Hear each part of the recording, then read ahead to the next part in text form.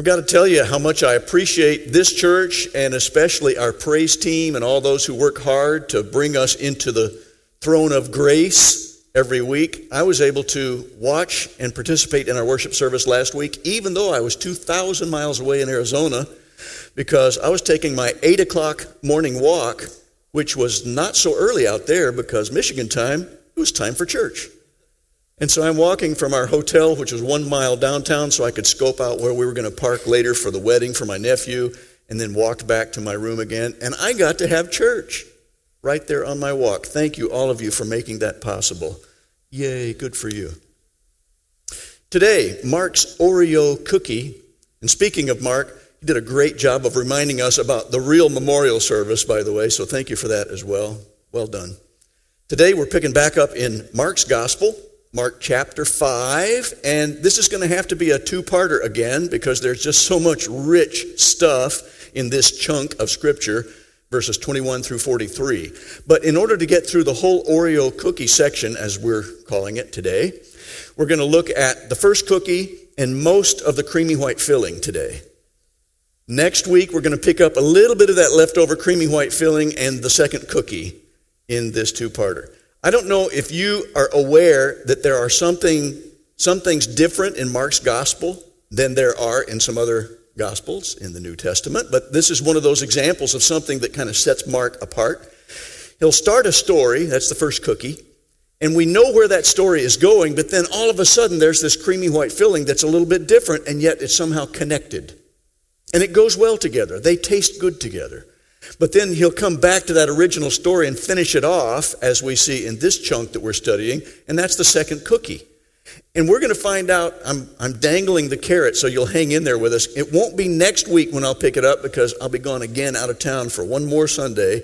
We've got these 2 weeks that just happen to be every other week, so Tom is going to be bringing you some good teaching next week. So you got to hang in there, come and hear Tom, but then we get part 2 the Sunday after that, which coincidentally and I think very appropriately is going to fall on Father's Day, because we're going to learn some more things about the Father's character and the Father's heart on Father's Day from the second cookie. All right, that's giving you an overview of where we're headed for this thing.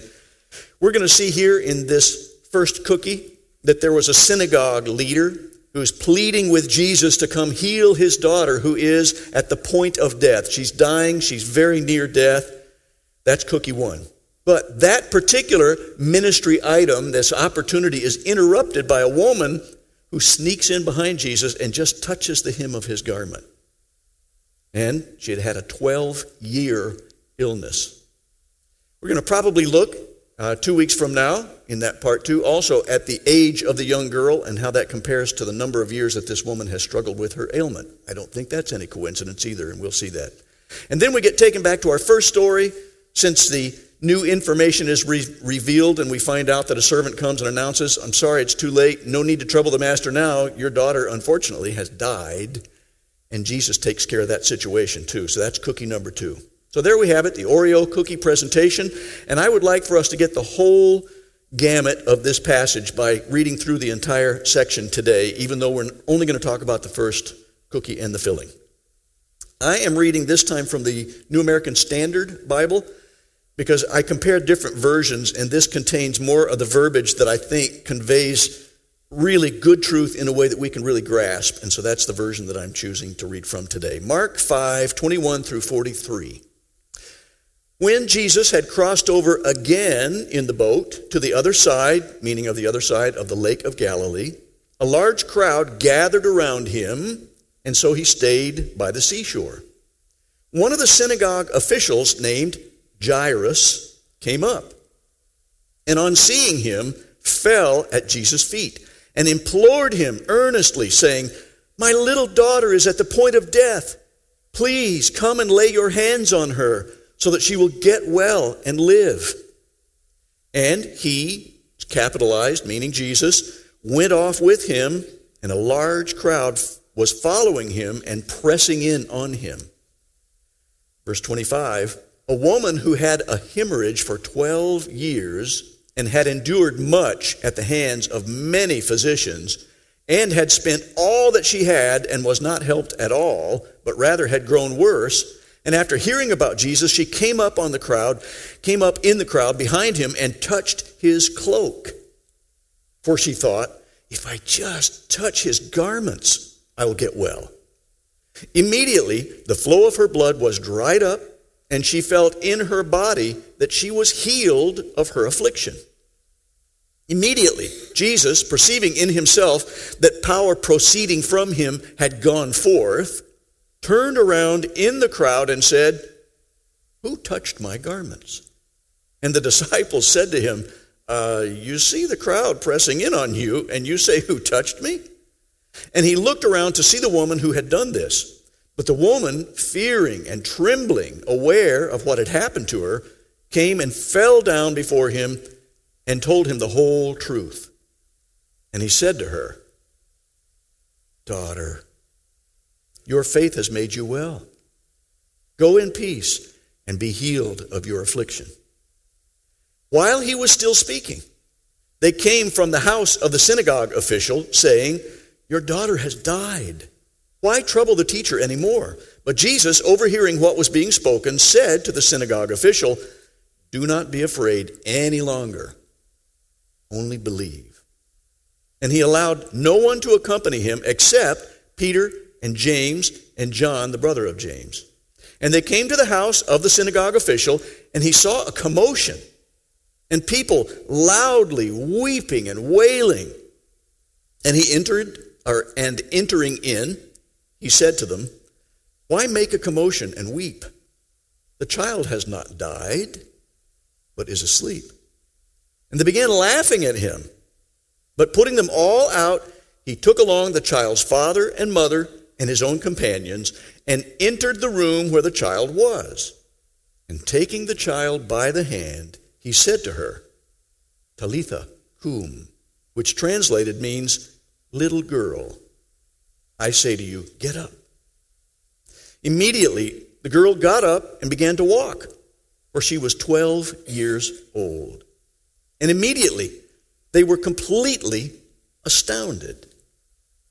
And he gave them strict orders that no one should know about this. And he said that something should be given to her to eat.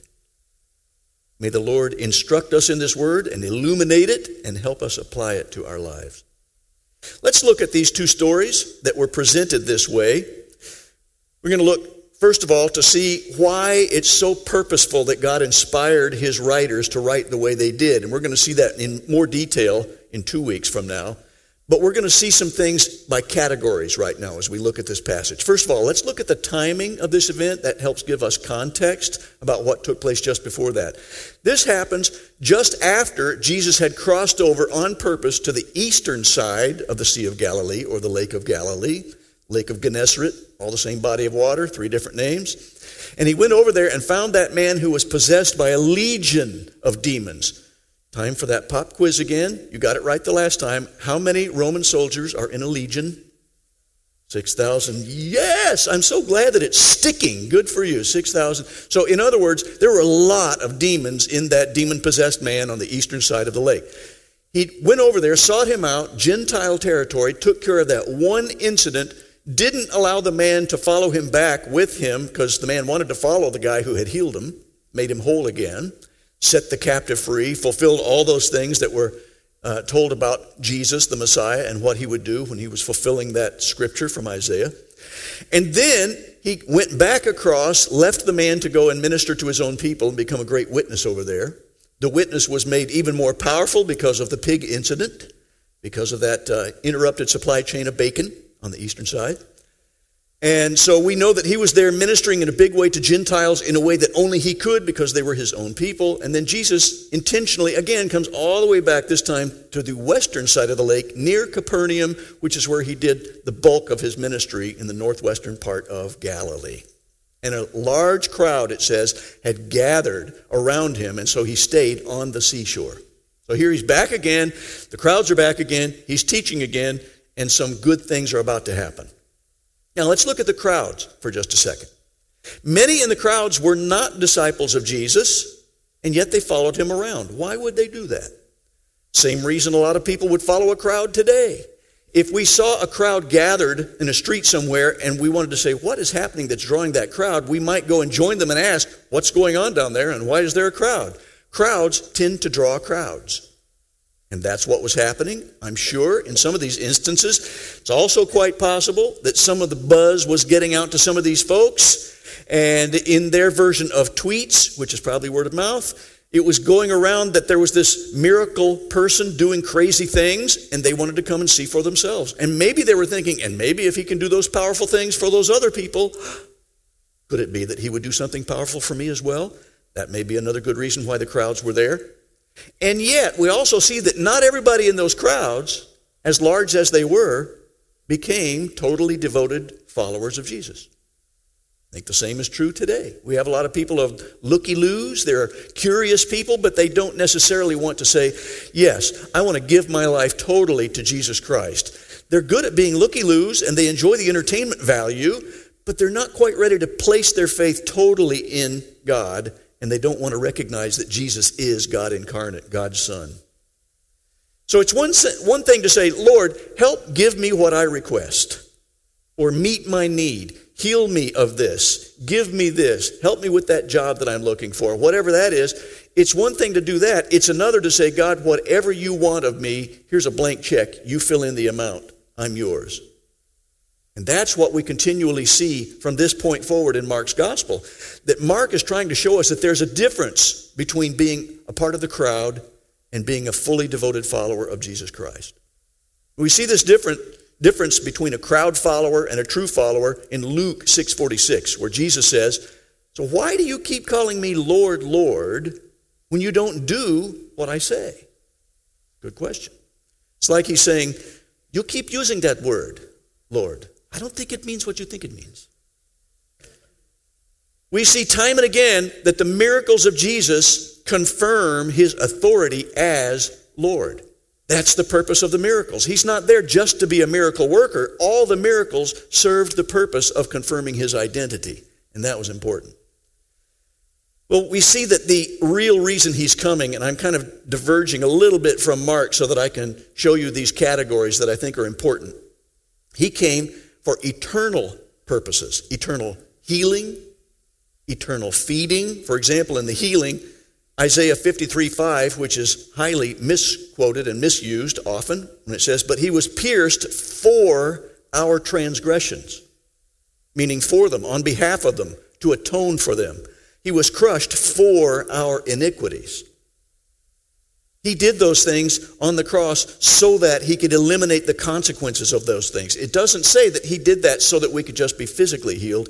This particular passage in Isaiah 53 is all about atonement. It's all about the eternal ramifications of what Christ did for us on the cross. It says, by his wounds we are healed, and that word healing is in context of for our transgressions, for our iniquities.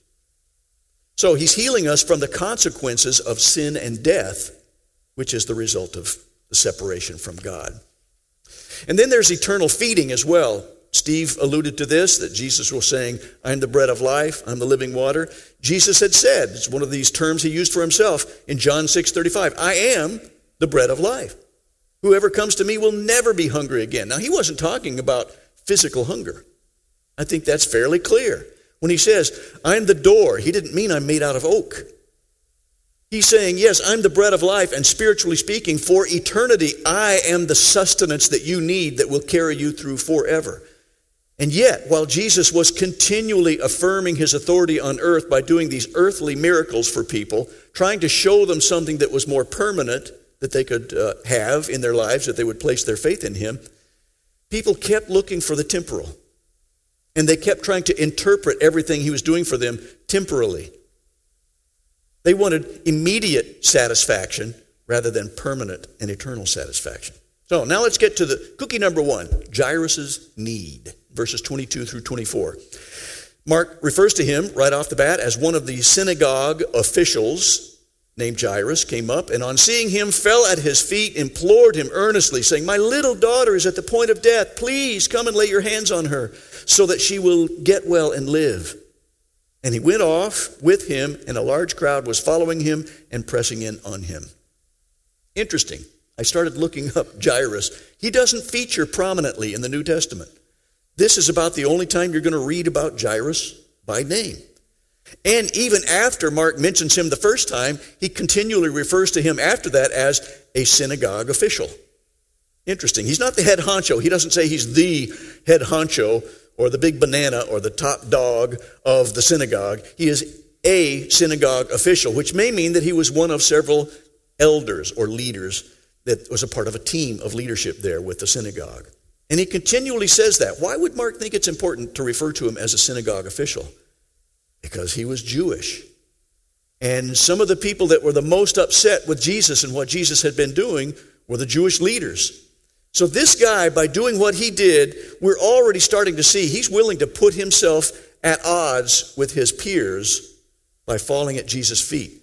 For one thing, it's not very dignified. But when you're completely desperate, you're willing to set aside your dignity and do whatever it takes. Brokenness has a way of doing that for folks, and he was a broken man. We already see in Mark 3:6 that the Pharisees had already begun to plot with the Herodians to see how they could kill Jesus. So this is no small matter. It's not a matter of being slightly embarrassed. He's willing to completely separate himself from the others in the leadership team for the synagogue for the sake of going to the one man that he believes has the ability to do something that he desperately needs, which is to save his daughter from death. Since Mark has told us that there's a crowd here, he's wanting us to consider what would the rest of the people in this crowd think about this synagogue official running before Jesus and doing that. It's kind of bad PR for synagogue officials, but it's great PR for Jesus. And he's doing that not so that he can give PR to Jesus. He's doing it because he recognizes Jesus has the authority and the power to do things that nobody else can do. And I think the crowd might have seen that and thought, that's a Jewish official over there, isn't it? And yet he's turning to Jesus? Who is this man, Jesus? And it becomes almost a continual theme through the book of Mark. Who is this man? Well, there was criticism that starts to emerge. I listened to somebody who is criticizing Christianity for being opportunistic and preying on people who are at their lowest in trying to convert them and make converts into this cult called Christianity. I've seen that on YouTube. I actually had a real first-person interview with somebody. They were interviewing me. I wasn't interviewing them. They had tons of questions. It was rat-a-tat-tat. And this was one of their things. Well, isn't it true that Christians tend to prey on people who are at their lowest ebb? They go after them because they know they're vulnerable. And I thought, well, it shouldn't be. There are probably some who will teach that, and shame on them if they're looking for us to be opportunists. We're not opportunists in Christianity. We're trying to be Christ-like. And so we're looking for ministry opportunities so that we can join God where God is already at work in other people's lives. We do hear of so many testimonies of people that when they turned to Christ, they were hitting rock bottom. They had nowhere else to go. And so this is what happens a lot when people are in death or divorce or displacement, the 3 Ds that people talk about. When things are going really bad for somebody, where else have they to go? And so they turn to Jesus Christ. That's not opportunism. That's just what's happening here. And we should note, and I think it's good for us to see, that that's not what was happening. Jesus didn't seek Jairus out. He wasn't being opportunistic. Jairus is the one who came running up to him, busting through the crowd and falling at his feet, begging him to help with his situation. When we humans run out of options, we don't really seem to care about much of anything else.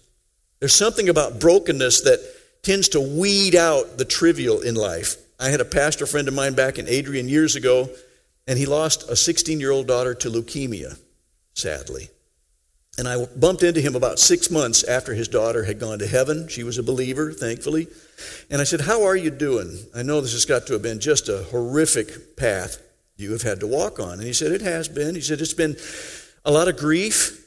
It's been filled with great grief, but also with great grace. And God has been so good to us. He said, I think I've been struggling through the anger phase of my grief right now because I get so mad at other people who are so trivialized. They get upset at the trivial, tiny, petty little things in life. And I'm thinking, I just lost a daughter. And you're upset because of your paper cut? or whatever it was that they were whining about. He said, I'm having to really check myself on that because I understand they didn't lose a daughter. So for them, yeah, that's probably important. But he was cutting right past the trivial. And it was life or death for him. And that's the way it was with Jairus. This was life or death, and the trivial went right out the window. He didn't care about anything else. He was just myopic and focused on Jesus Christ, the one who could help him. Well, we see a few good leaders there, and I'm going to point us to John 12:42 because it helps us see something else. It's easy for us in looking at these Pharisees and the Sadducees and other people who are plotting to kill Jesus and paint them with a broad brushstroke, and every time we hear the word Pharisee or Sadducee or religious Jewish leader, we go, oh, religious Jewish leader, huh? Yeah, those bad guys, they all hated Jesus. Well, not all of them. We can see that there were a few good ones there. In fact, John tells us that. Nicodemus is a good example. He was the guy who sought Jesus out by night, John chapter 3, where he got that little conversation with Jesus about being born again. He had to ask what that meant. And then we can also see that Nicodemus had gone later with Joseph of Arimathea, a wealthy Jewish leader who secretly, for a while, believed in Jesus. Of course, he let the cat out of the bag after Jesus was crucified because he actually went to Pontius Pilate and asked for the body of Jesus so that they could bury it in that borrowed tomb. These were two people who were quite prominent, and yet they feature in the scriptures as people who turned to Christ. So they're not all bad. John's gospel shows us that many people believed in Jesus' identity and power, including Jewish leaders. He says in John 12:42, many people did believe in him. However, including many people, let me reread that because I put the comma in the wrong syllable. Many people did believe in him, however, including some of the Jewish leaders, but they wouldn't admit it for fear that the Pharisees would expel them from the synagogue. Now, clearly that was not happening with Jairus. If he got expelled, but he wanted his daughter to live.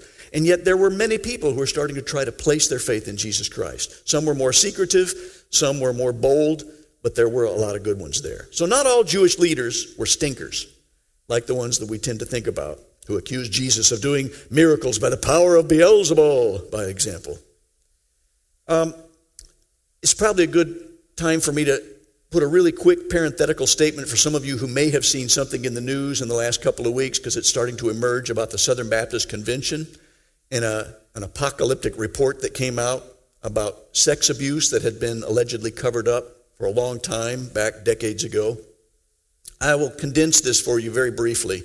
We are loosely affiliated with the SBC, Southern Baptist Convention, by some gifts every year because we have one couple from our church and their kids who are through their missions agency, in fact, and we've been praying for that family.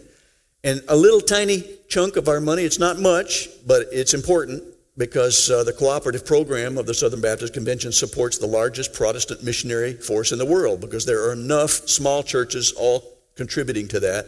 And so we believe in their mission support system. And their statement of faith lines up with our statement of faith.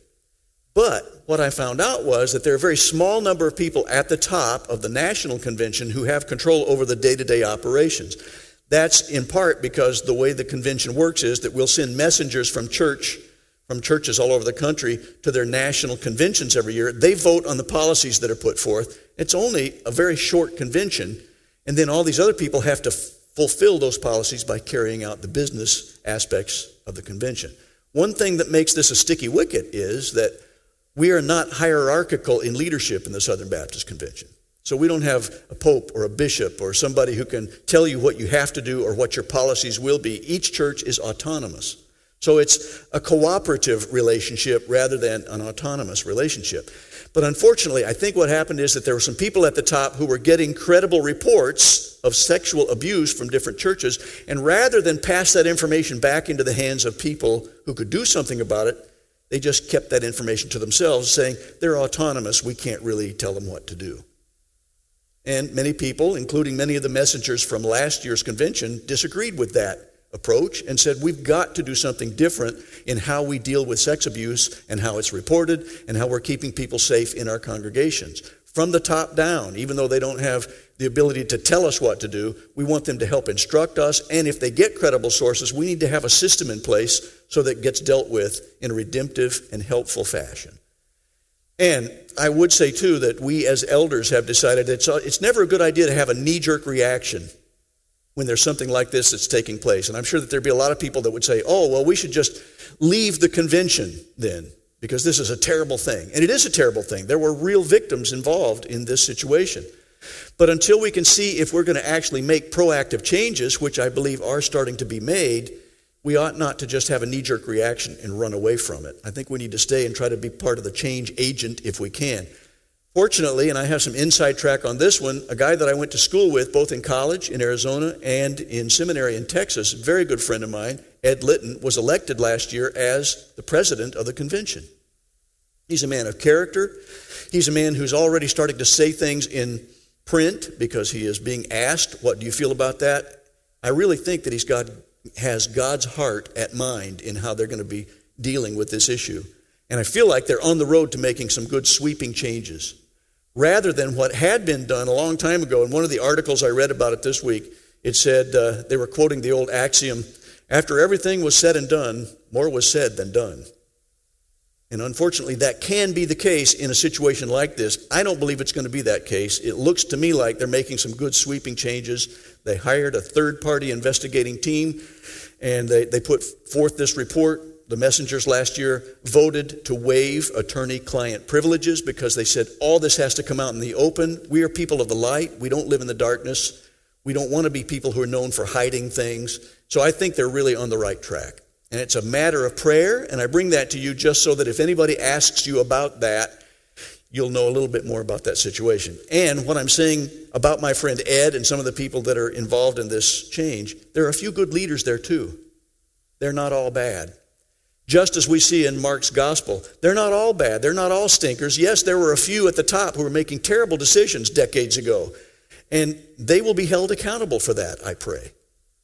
Either here in this life or by God in the next life. They are going to have to answer for their deeds. However, there are some who are really trying to turn to God and join him in a way that would be extremely redemptive. Same thing is true today just as it was back then. So yeah, Jesus takes man-made, self-oriented, oppressive, manipulative, religious leaders to task, as we should today. But he's not against religion per se. And this is another thing that we catch from some of the skeptics these days. They'll say all religion is just bad. Broad brushstroke, sweeping statement. Jesus even showed that. He came to do away with religion. Well, no, not really. He came to do away with manipulative, oppressive, self-seeking religion people. But when he was giving us some specific commands like having the Lord's Supper, as oft as you do it, do this in remembrance of me, that sounds to me like he intended for us to do that often and that we were going to continue to have religious observances. So he's not doing away with religion, he's doing away with the wrong kind of religion. I think that's good for us to be aware of. Now, let's get into the cookie's filling, shall we? Verse 25. A woman who had had a hemorrhage for 12 years and had endured much at the hands of many physicians and had spent all that she had and was not helped at all, but rather had grown worse. Man, you can't help but develop empathy for this woman just reading that much about her. Medically speaking, physiologically, she was not okay. Many people believe that this may have had something to do with what we would consider a monthly cycle in a woman, and that it wouldn't stop the flow the way it's supposed to. And so she continued to hemorrhage for 12 years unstopped. Unbelievable. And the Bible doesn't really tell us when her ailment began. A couple of people have tried to guess at it. It's really just guesswork at this point. Could have begun at puberty, perhaps, if there was some malformation of something related physiologically. If so, she could have been a fairly young woman. You add the 12 years to puberty, and she's still probably a very young woman, if that were the case. May have even been unmarried, because the passage doesn't say whether she was married or had children or not. We don't know that for sure. We have to be careful not to read in. As I was mentioning, what does the Bible actually say, and what's the main point, and let's not get off into tangents that would take us away from the main point there. It could have been that if she was married, that she had endured some trauma in childbirth, and that had something to do with it. But even at that, as young as they got married those days, she still could have been a fairly young woman with a full life ahead of her. That's speculation. We don't know for sure, but we know that she was miserable for 12 years. And let's look at this situation through the Jewish cultural eyes for a second, too. We might miss how important this is to a woman, especially in the Jewish culture.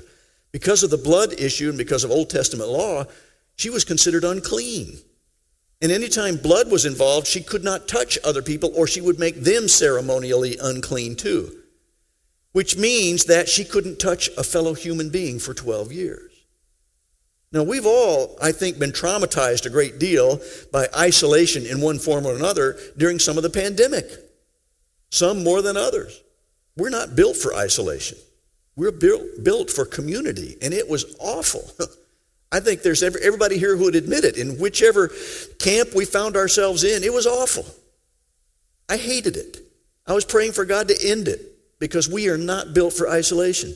And I'm so grateful that we have these in-person gatherings now so that we can see real faces and touch each other with a holy handshake and do the things that we're called to do as believers. I'm getting close to finishing up the amount that I have to share today, and I'm going to keep about the last 2 or 3 pages for 2 weeks from now in part 2. But the Bible does not tell us how old this woman was, but what we do know is that she had suffered a great deal and she had spent every cent she had. She was bankrupt by spending all this money on doctors. Who knows how they may have tried to treat her, understanding how crazy some of the medicinal practices might have been. Yikes. But what we do know is that many people thought that ailments like that would be caused by sin. And so she was really considered an outcast in so many ways, so marginalized that I can't believe it. And then we see that she had a secretive faith. Verse 27, after hearing about Jesus, she came up in the crowd behind him and touched his cloak. For she thought, if I just touch his garments, I will get well. Now, Joy and I were in Israel, thanks to you guys, and we were on the Via Dolorosa in the Old Town, and we were marching along through these crowds of other people. And there were people speaking different languages because they were from different countries around the world, and they would have their tour guides with the different flags that they would follow, so that if you get lost, you follow your tour guide's flag. You go, oh, that's where we're supposed to go. But you could not walk through there without bumping up against people right and left. So crowded. And there's some cultures that are not like our Midwestern American culture where we have these bubbles. You know, hey, give me my Midwestern space, dude. You're in my bubble. And some people would just come right up to you, and they didn't feel that that was weird because that's their culture. And that would have been impossible for her to get to Jesus without bumping up against other people, which means that she was willing to risk being really persecuted and sought out because she was making other people unclean. And for her to have even touched Jesus or his garment would have made him unclean. She was risking a lot in order to do what she did. And yet there was an immediate effect. The effect of touching the hem of Jesus' cloak, instantaneous. Immediately, the flow of her blood was dried up, and she felt in her body that she was healed of her affliction. And I'm going to get ready to close with this. Do you know what it feels like when you've been sick for a while? Maybe for weeks even, as some of us have. And then one day you wake up and you realize, like 10:30 in the morning, wait a minute, I feel pretty good today. I haven't coughed a single time today. And you're afraid, oh, maybe I'll jinx it. Maybe I shouldn't say that. But I haven't coughed even once. And I don't have that headache that was that dull, throbbing headache that I've dealt with for weeks. And I actually have a little bit of a spring in my step. I think I'm getting over this thing. It's a great feeling, isn't it? But she felt that in the snap of a finger. She felt that instantaneously, and she knew she was well, which means that it was important for Mark to point out that when she just touched the hem of Jesus' garment, that was enough, and power went out from him and healed this woman forever. I want you to know, before we pick this thing up in 2 weeks, and I'm going to have to make a note where I'm supposed to land again, that Jesus loves you that much as well. And we don't even have to be sneaky about it. We can come to him openly, and we can lay everything at his feet and say, Jesus, I just need you. And I don't want you only for what you can get for me. I don't only want this or that. I want you to own my life. I want to be a bondservant for you. I want to serve you in every capacity of my life. Whatever you tell me to do, and when I see it in your word, I want to do it. I want to be obedient to you because I know that's where real life happens. And that's what I long for people to grasp in the book of Mark, because we know that he has an abundant life for those who trust him that way. Let's pray together. Father, it's so good to see how loving and gracious and merciful you are to these people in these stories. And I'm grateful that they're so real and so raw, because these real incidents show us the reality of the heart of a God who loves us that much. And we see it so much clearly because of Jesus Christ. And Father, today, if there's somebody who needs to come and lay their life at Jesus' feet and lean into God's grace, I pray that they will do that freely, unashamedly. They don't have to sneak around and do that. They can just say, God, I need you. Please be the Lord of my life. And they'll know in an instant that their life has changed, because you'll send your Holy Spirit to seal that decision and start transforming them to be more and more like Christ every day of their lives as they continue to abide in him, to hang around with fellow believers who are on that same path, to look into your word daily and find out what you're speaking to them about. All these things are available to everybody who will trust you that way. And I'm thankful for that. And I thank you in Jesus' name. Amen.